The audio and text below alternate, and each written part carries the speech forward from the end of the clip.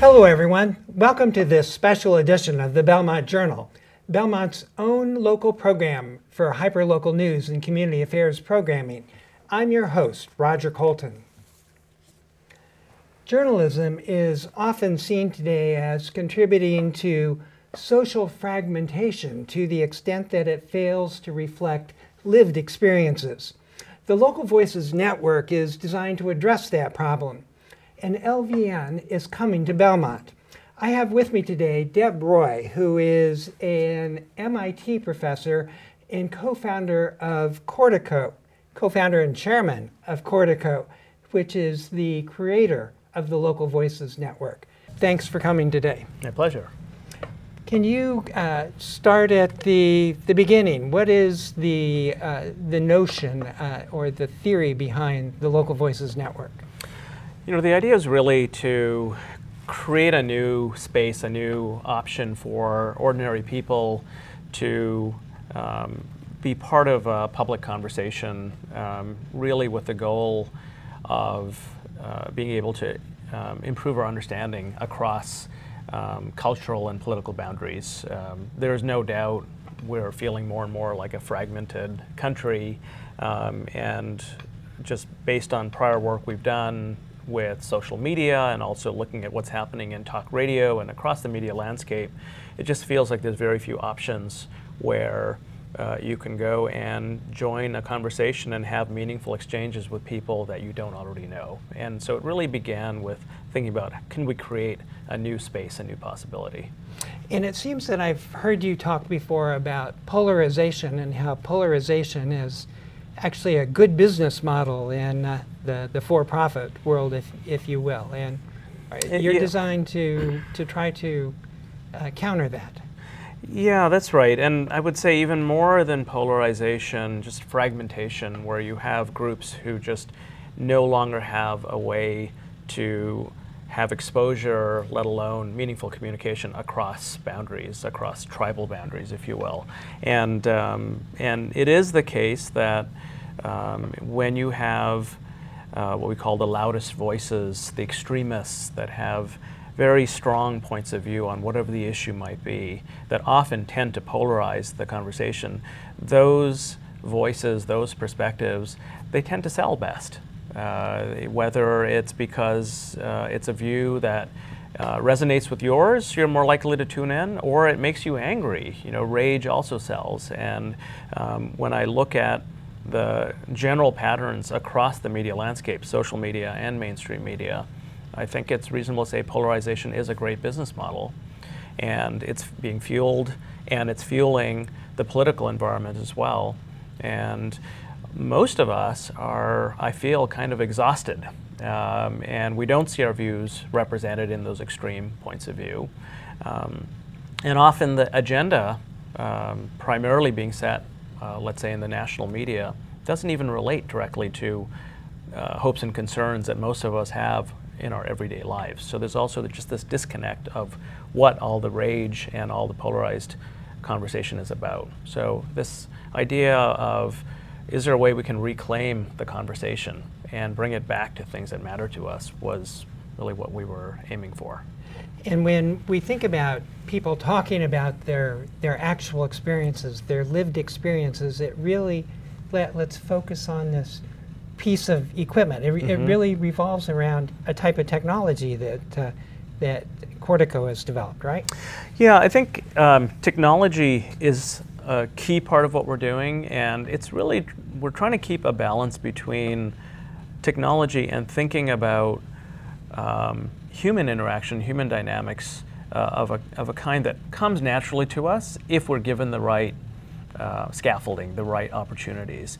And so what we have sitting here is, we call this the digital hearth.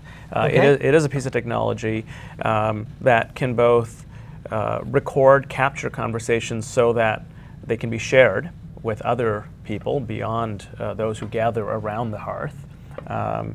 So it can record, and it can also play back audio.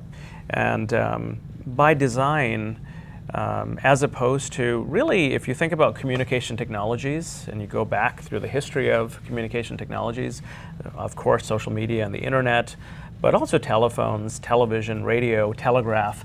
They all share something in common, which is they're designed to make it easier to communicate when we are apart in space and apart in time.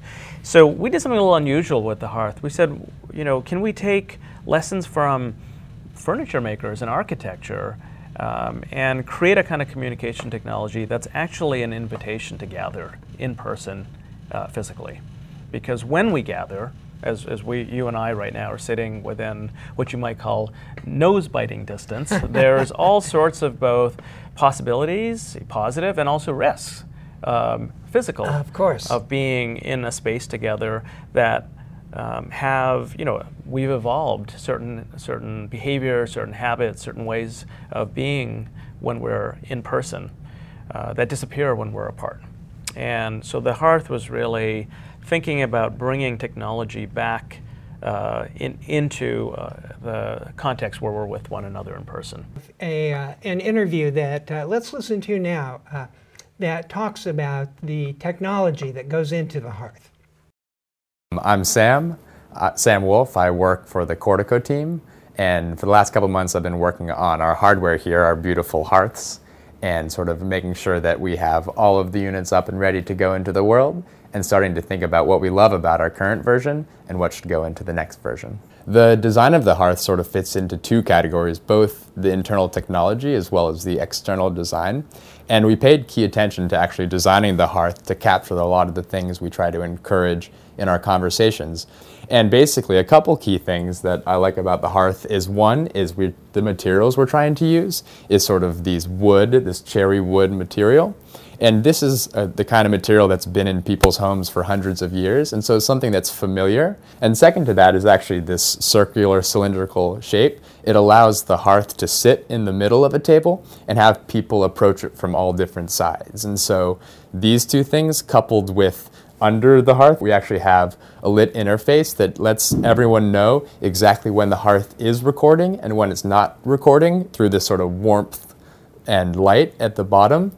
And I think this is a very important feature because people understand, okay, this part of our conversation is being recorded and this part is just private and for ourselves. The problem of trying to figure out who is talking at any one moment in a conversation is an interesting and difficult problem that we try to solve in three different ways. One is this angle of which direction is the speaker coming from, but if we combine that with looking at speakers' voices, and we can sort of separate the voices that way. So that's a secondary way of looking at it. And the third is, once we have the text of the conversation, there's natural breaks in between when people talk. As we've developed the hearth, it's been interesting to focus on sort of the core technologies we've been using, which is this interesting cross-section of how do we build custom technologies specific for the hearth, as well as relying on a lot of the off-the-shelf components. And so the brain of the whole system, we've been relying on a great platform, which is the Raspberry Pi, which sort of provides us an easy internet-connected open source hardware platform that allows us to do anything we want. But that being said, we sort of found very quickly that for the audio recording side of things, off-the-shelf components were fairly limiting, which was how do you create a microphone array in order to grab sound from 8 different sources, as well as focusing on high quality recording. And so it seemed like there were high quality audio recorders that didn't have 8 microphones, and there were 8 microphone arrays that didn't allow for high quality recording. And so this interesting niche that we found ourselves in sort of pushed us in the direction of creating our own circuit board. I've had a lot of fun working on the hearth for these last couple months. First off, I've been very interested in this cross-section between technology and beauty. And I also like that this is a technology that, while it has a fair number of bells and whistles and interesting features, the goal of it is sort of to disappear into a space. And I appreciate any technology that when you need something from it, you can look at and engage and in a couple seconds get the information you need, but it's never the focus of the room. It's sort of its goal is to passively leave people's minds, and so that it can encourage the very human behavior around the hearth. And trying to visualize this, there will be a group of people having what's called a facilitated conversation that is then recorded by the hearth. Can you explain the facilitated conversation? Yeah, so the heart of the project is to create spaces for small groups together. And we started then thinking about the conversation as itself something that can be designed and structured so that depending on the structure of a conversation, very different kinds of conversations will happen, very different experiences will be had by the participants. And so the idea was to create a small group conversation with a facilitator, someone who what we call the LVN host, that creates a space and sets the basic format of the conversation. I'll explain what that is in a minute. And those conversations happen around the hearth so that all of the participants' speech can be recorded and then processed through a kind of human-machine collaborative process in order to then create links across these conversations. So one of the things we're really trying to do is create a space where we can surface personal stories about public or shared hopes and concerns, right? Okay. And do you have? Is it possible to listen to a yeah? typical So one? let me absolutely let's listen Okay. to a couple of examples, and let me say one more thing, which is this concept of cross-pollination. So one of the key things that the technology, there's sort of two roles for the technology. One is to create bridges across these conversations, so you end up with a what we call a conversation network. So if there's another small group, say a group comes together at the Belmont Public Library and has an LVN conversation, might last for an hour and a half, okay? And then 2 weeks later in Dorchester, a group convenes and has a conversation. One of our interests was to be able to lift excerpts from, say, the Belmont conversation and in the appropriate way allow the group in Dorchester to listen to a voice from Belmont and respond. And maybe their response then hops over to a conversation in Cambridge and so forth. So that's one role of the technology. In fact, it's kind of like an onion, right? You have layers of the onion. So the innermost kind of conversation is that small group.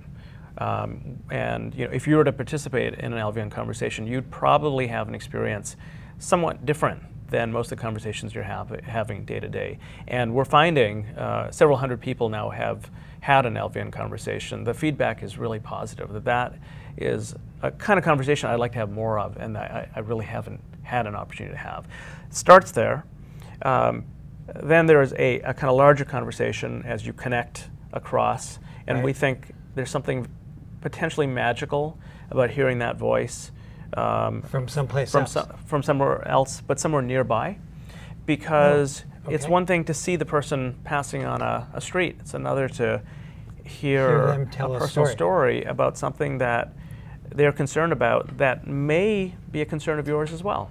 Yes. And that becomes the building blocks, we hope, for constructing a better shared understanding, first and foremost, of spaces and places that we share. But then absolutely, as you start zooming out, if you have what we call LVN chapters in multiple parts of the country, what if there were commonalities and connections that started emerging across those? And of course, you know, if there is some common elements of the human condition, we would expect we will start seeing those patterns and those connections, and that is already starting to happen. So back to, you wanted to hear an example? Yeah. Okay. Yeah, So let me set this up a little bit. Okay. We started our one of our key collaborators in this effort is Kathy Kramer. She's a political scientist. She lives in Madison. Okay. She's a political scientist and has spent her career developing methods of what I would describe as deep listening. And so she started working with us and was really shaped this overall project. And because she lives in Madison, that was a logical place to start our pilot work with LVN. Okay. In Madison, we, over the spring, have had several dozen conversations now that have involved a few hundred people. And so I'm going to play for you first of all, a short highlight, about a minute, where we're going to listen to a a public school teacher. He's white.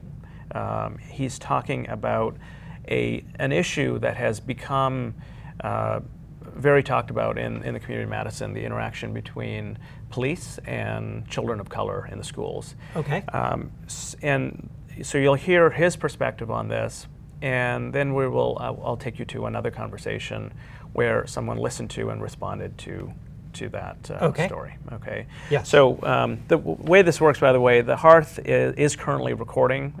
We see an orange glow. We call it like the Hearthy orange. Okay. While recording, I can press a button here that says highlights, and when I press, and I can choose a highlight from a previous conversation, and we can talk later about how that process works. We're going to come back to sorting Sure. and searching. Okay. So why don't we listen to this clip from this public school teacher. So, yeah, I mean, my experiences with officers in the schools is that they do everything they can not to arrest kids. Mm-hmm. And they're extremely kind and very, very, very positive role models for kids in the schools. The schools I've worked in, some of the resource officers are people of color, and they're working with students of color, and they're able to see a police officer in a responsible role, being good with kids, being supportive, and so I know that there's privacy issues and things, but you see these groups of people who like walk through schools like once a year or twice a year, and then they like kind of poke their noses into places here and there, and then they think they can develop an opinion about something, and they couldn't be less informed. So I don't know how to address that really. We've got a big election coming up with the school council, and we got a big election coming up with the mayor, I'm hoping that some of these disparities can be addressed in really, really progressive and well thought out and well funded ways. So this highlight was selected by an LVN host who hosted a conversation a couple of weeks later in a different part of Madison. And that host, Jim Lerman, works with people who have been previously incarcerated, to reintegrate into life in Madison. So he hosted a conversation with a small group of African American men, and decided roughly, somewhere halfway through that conversation, he said, "Okay, now I would like to bring in a voice of a school teacher, since we're on this topic, and I'd like you to just imagine he's here in the room with us." Hear him out, listen, and then if you have any reactions or responses, feel free to share. So just to make clear, we have a group of people sitting around a hearth, and this is bringing in a voice not in the room. Correct. To the group to add the lived experience. I like that term, by the way, of the other individual to the lived experiences. That's right. Of the people in the room. Yeah. Okay. And this is very much a moment for what we consider a boundary crossing conversation. Now, it's not literally everyone in the room together, but one of the interesting things is they're both from Madison. Yes. And so if they took interest in one another, or one took interest in the other, it's actually logistically possible to have a follow-up conversation where they do come together. So it's kind of an on-ramp to a conversation that otherwise frankly, is not happening, not only in Madison, but elsewhere.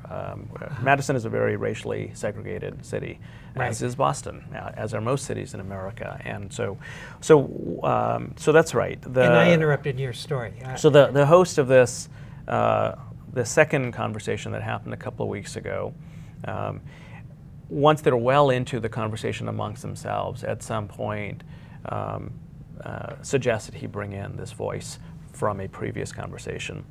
He then played the clip we just listened to. And then interestingly, it wasn't immediately after listening to that, but about 10 minutes after that clip was heard, that one of the participants refers back. So in a moment, we're going to sort of drop into a portion, about a minute and a half, of this this person's reaction. It'll begin by him saying, and I was listening to that guy. And when he says that guy, he's talking about the voice we just heard. Okay. So why don't we now listen in again. Just press.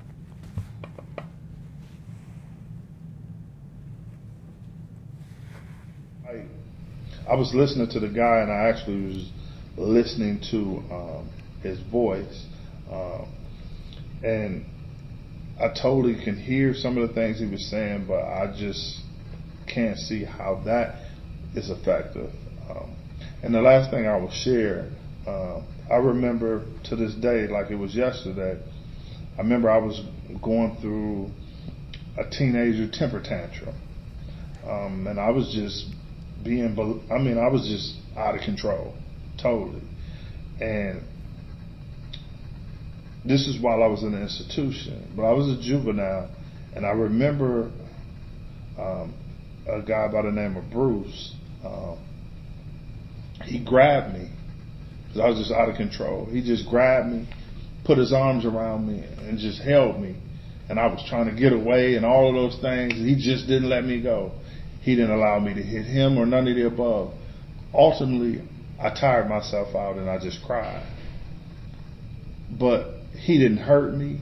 He didn't disrespect me. He didn't belittle me. He allowed me to calm down, and then he started to talk to me. And I say that because to this day, that was an act of love. And it was not an act of disrespect.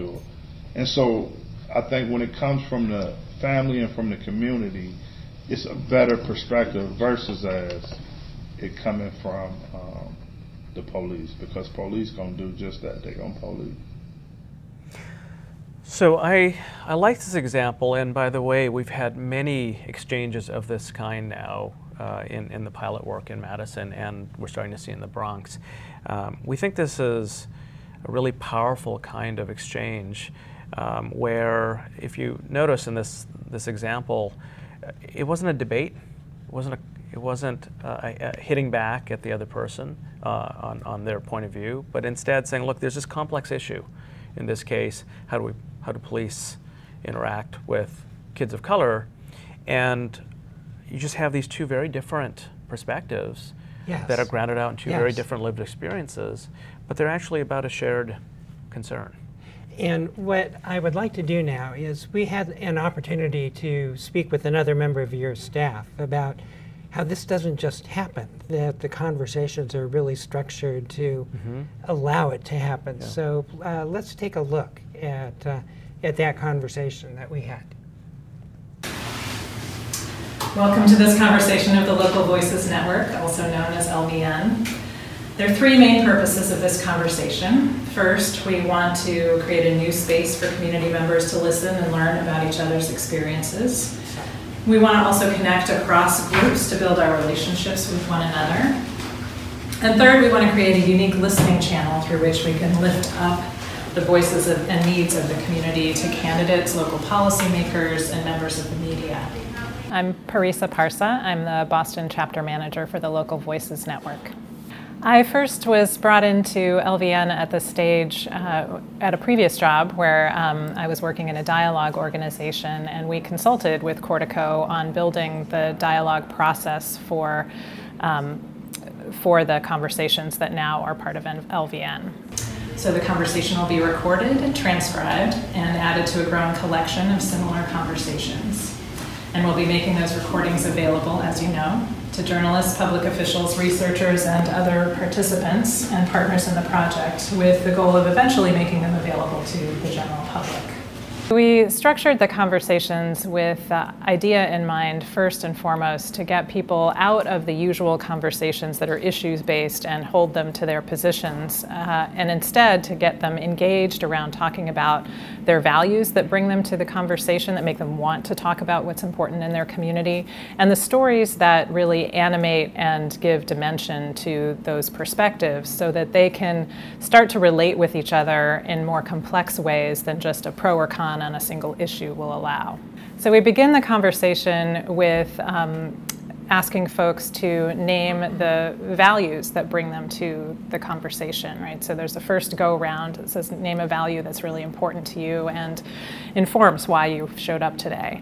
And then the next question in terms of getting to know folks is an opportunity for folks to share a story from their experience that will help others understand where they're coming from and what they're about. So it's story-based and experiential and invites a kind of way to get to know each other really quickly at a pretty deep level. So first we'll start with a quick round of introductions.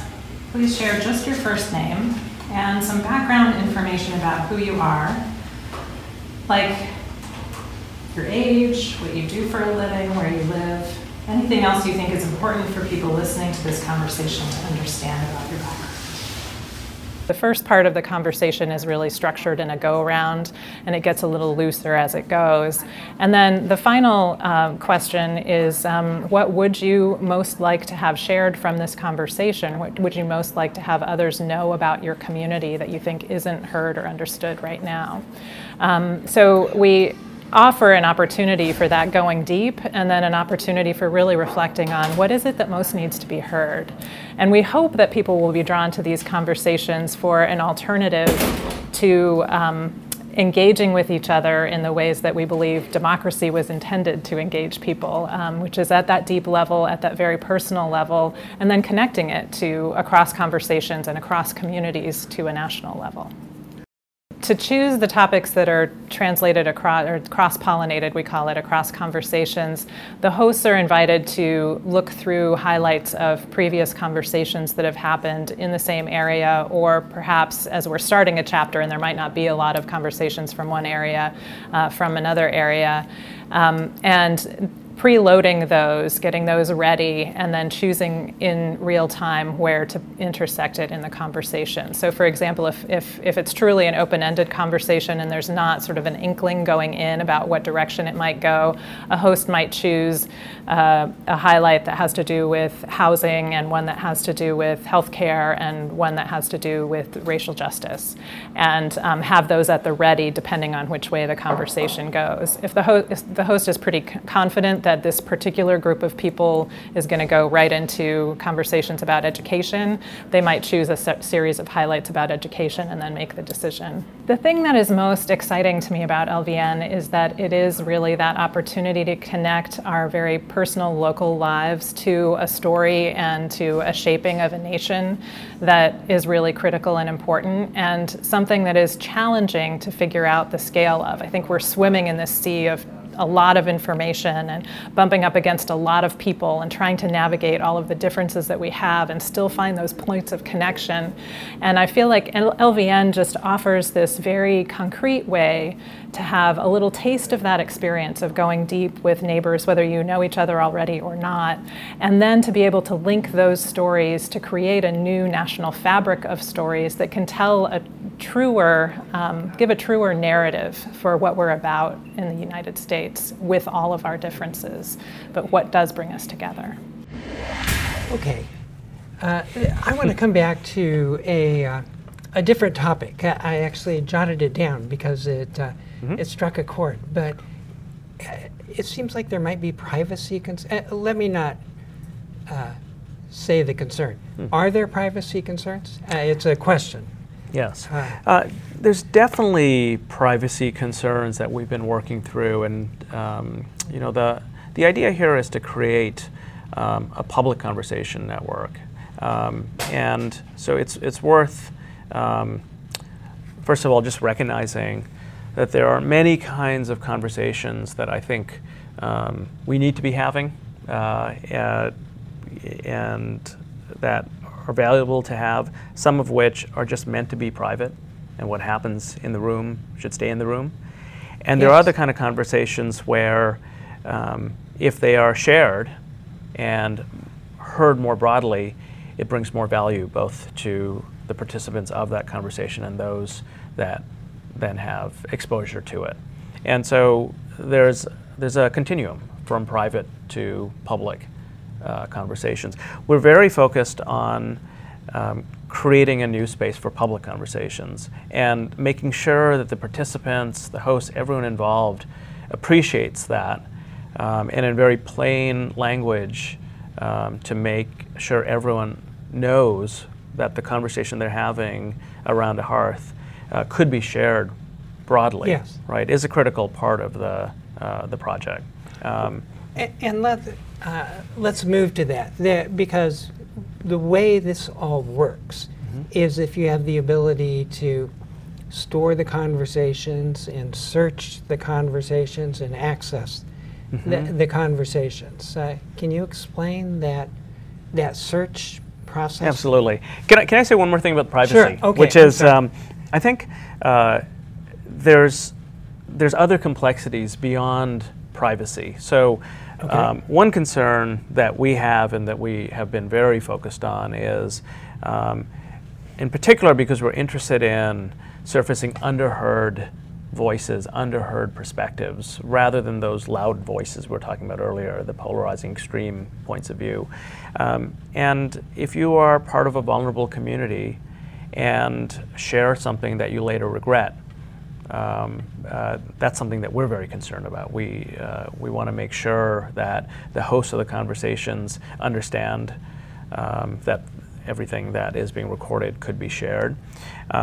We're also putting in mechanisms, we've already done this, so that if the morning after participating in an LVN conversation, you wake up and realize, wait a minute, something I said I don't want ever to be out in public, all you have to do is let us know, and we will redact the original audio and any transcriptions of what you said. And, sure. And so we provided that, as a kind of stopgap or a kind of safety measure. Okay. A couple of people have exercised that. It tends to be, oh, I said someone's name and I don't think they would want that in the recording, and so we've redacted.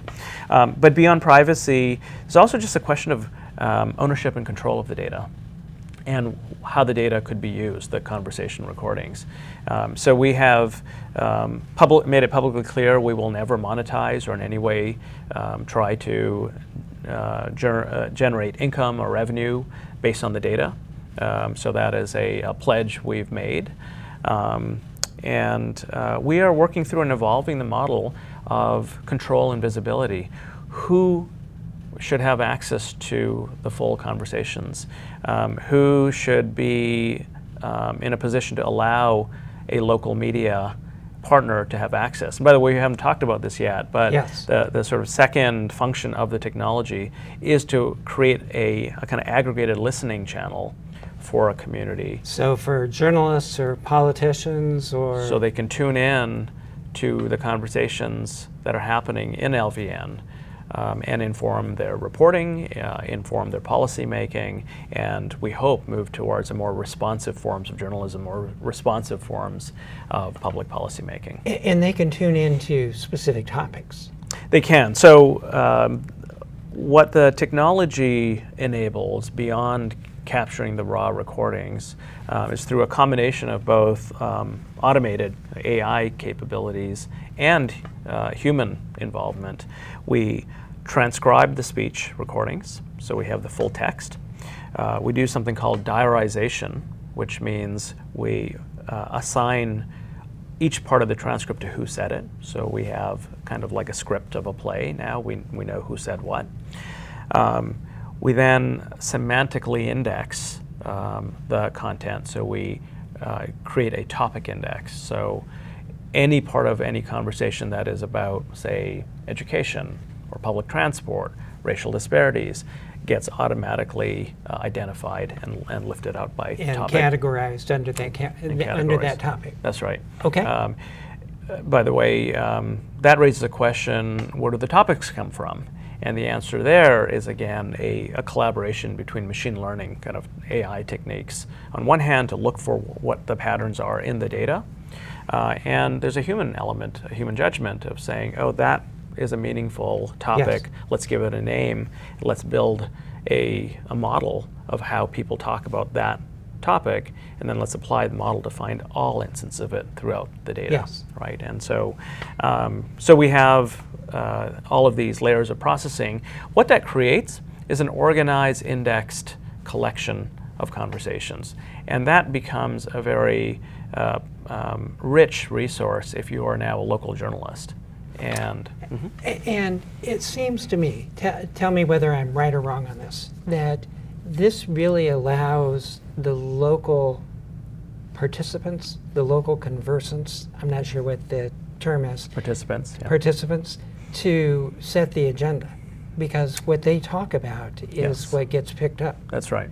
Yeah, and it really goes back to the conversation format that we've already talked about, and the role of the host. This is not an interview. This is not a focus group where the conversation is directed by the interviewer or by the focus group coordinator or whatever you'd call that person. Instead, the role of the LVN host is to hold space, to create a space where the participants can really drive the agenda. So what are you hopeful for? What are you concerned about? Well, whatever is on my mind, I can bring to the table.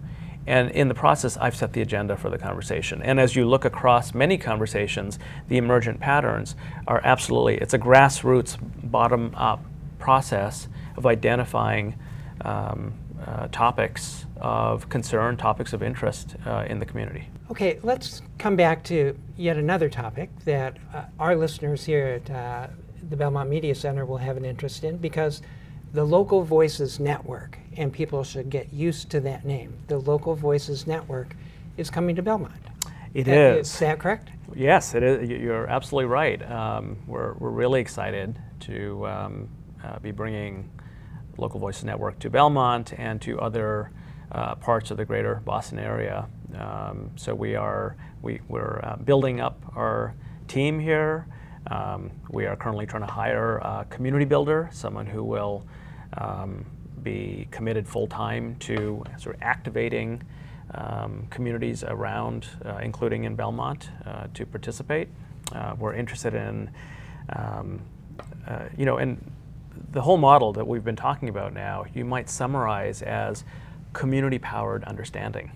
This is not our team going in and hosting these conversations. It's certainly not our team setting the agenda.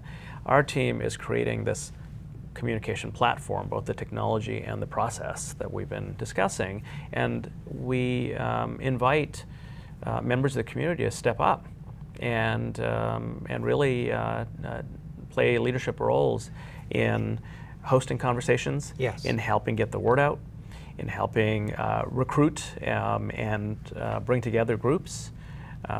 We're looking to local institutions such as the Belmont Public Library to create a home for the hearth. So in fact, the model that we found so far is effective both in Madison and the Bronx is that we've partnered with the public library so that the hearth and the hearth controller, there's a nice little kit. It's portable, as you can see, there's no wires. Lives in the circulation system along with books and other things in the public library, so that if you'd like to host a conversation, you can just go to the library and check out the hearth. And let's listen in for a minute about how the progress in Belmont is going. We've had an initial introductory event, an initial orientation at the Jamaica Plain Library, and we are currently in the process of starting some conversations to offer potential hosts an opportunity to experience those, as well as trainings for our hosts and facilitation. So over the summer, we're hoping to offer enough opportunities to be able to launch in several communities. We're also in the process of just seeking out those organizations that might benefit from this technology and opening a conversation about ways that we might partner together to expand the network.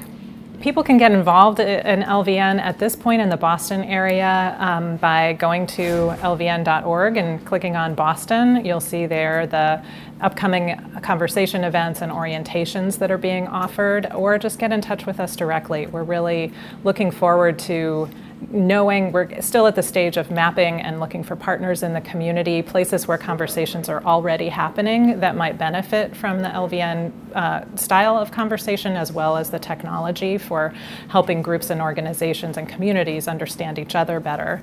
The steps for getting involved in our conversation core, which we're calling the body of volunteers that will fuel fuel the Local Voices Network are to first be part of a local conversation, and then come to an orientation, which is an opportunity to learn more about the whole project and to learn about the different potential roles. From there, you can think about what your own comfort level is with either being a facilitator. You might have previous formal or informal facilitation experience and really feel naturally gravitating toward that role, which we call the host. You might be drawn to recruiting and feel so energized about this project that you want to bring all of your friends and neighbors into conversations. Or you might be someone who really appreciates listening deeply to other people's conversations and helping us with the curation role of highlighting those conversations. An additional role is also just being the helper with the gathering, making sure that the space is hospitable and people feel well cared for, helping with snacks, et cetera, to create the right environment for a conversation to flourish. So once folks have been through a training and are ready to host a conversation, they can check out a hearth from their local library and gather a group of people, or go to where a group of people has been gathered and host a conversation. The conversation at the end is uploaded automatically to the database of all of the conversations that have happened, and then will be available for the host to look at, and then available to all of the participants to hear and look at. And so that's one pathway for folks who are trained Conversation Corps members to check out a hearth from a library or another organization in your community.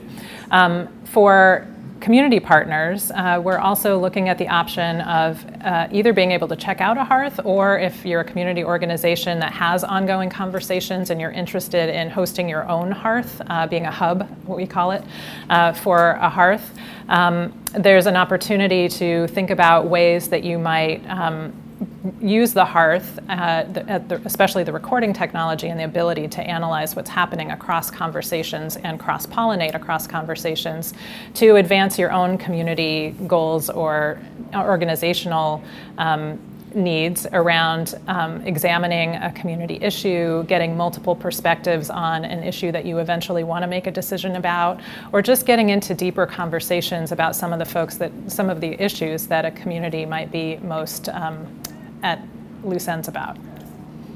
LVN has an aggressive growth plan, I would say. So we started in Madison and have really seen it take off, and like the legs for growth into other chapters. So a couple of these include Boston. So as we've talked about, New York. So we started in the Bronx a while ago, actually, with different variations of the project through what we called the listening box at the time, where we set up in a public library a space where people could come have one-on-one conversations. And our model has evolved to be more of a group conversation, and also the technology, of course, has also gotten more sophisticated. So we started in the Bronx. We're now sort of expanding quickly to other boroughs in New York and working really closely with the New York Public Library to figure out which branches are sort of the roots of the community that we're starting with. So that's happening in New York. In Alabama, we're partnering with AL.com, which is a large media organization in Birmingham. Actually, they're all over Alabama, but we're working specifically in Birmingham and are working to sort of develop the initial outreach and partners and staff that would be able to help us get off the ground there. And I guess I would also say that we have ambitions to sort of be all around the country. I think the exact timeline is TBD, but the hope is that ultimately this can be sort of like a national network of a way for humans in America to be able to understand what is happening in different parts of the country at a super local level. And I think we're having lots of conversations with different areas to try to see what that looks like. As we come back, you talked about Madison, but there must be a need for a diversity in the conversations. And diversity, people I think often hear diversity and think racial or ethnic diversity, but a diversity socioeconomic, political. How do you do that? Yeah, that's in fact maybe the key question and the key challenge that as we address, we think will really open up LVN as a to pursue its mission, which is to foster constructive public conversation across differences, right, to build this sort of understanding of one another. Depending on which locale you consider, there's different groups that we'd consider the underheard. Okay. And so in Madison, certainly some of the Black and the Latinx communities tend to be underheard. But also, this is a very liberal, progressive town. If you're the 1 in 5 who are on the conservative side of the political balance, you tend to be the underheard if you live in Madison. Yes. Drive 50 or 100 miles out of Madison into rural parts and smaller towns in Wisconsin, and that flips. In fact, one of the most politically divided states, when you look at within the state of Wisconsin, there's huge barriers of understanding and communication between rural and urban Wisconsin.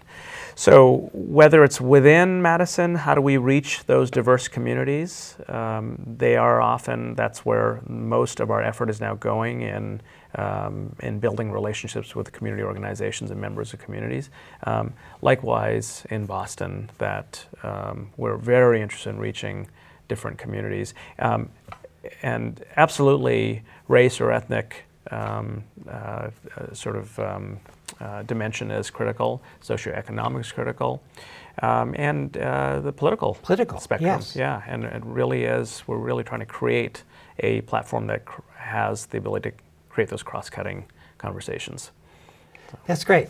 Well, the Local Voices Network, we've been speaking with Deb Roy today, and the Local Voices Network is designed, if I can try to sum it up in you'll see if I heard what you were trying to say, but a facilitated public community conversation to have these conversations based on lived experiences and to allow folks like the journalists and our politicians to be able to listen to people's lived experiences. And Local Voices Network is coming to Belmont. We've been speaking with Deb Roy.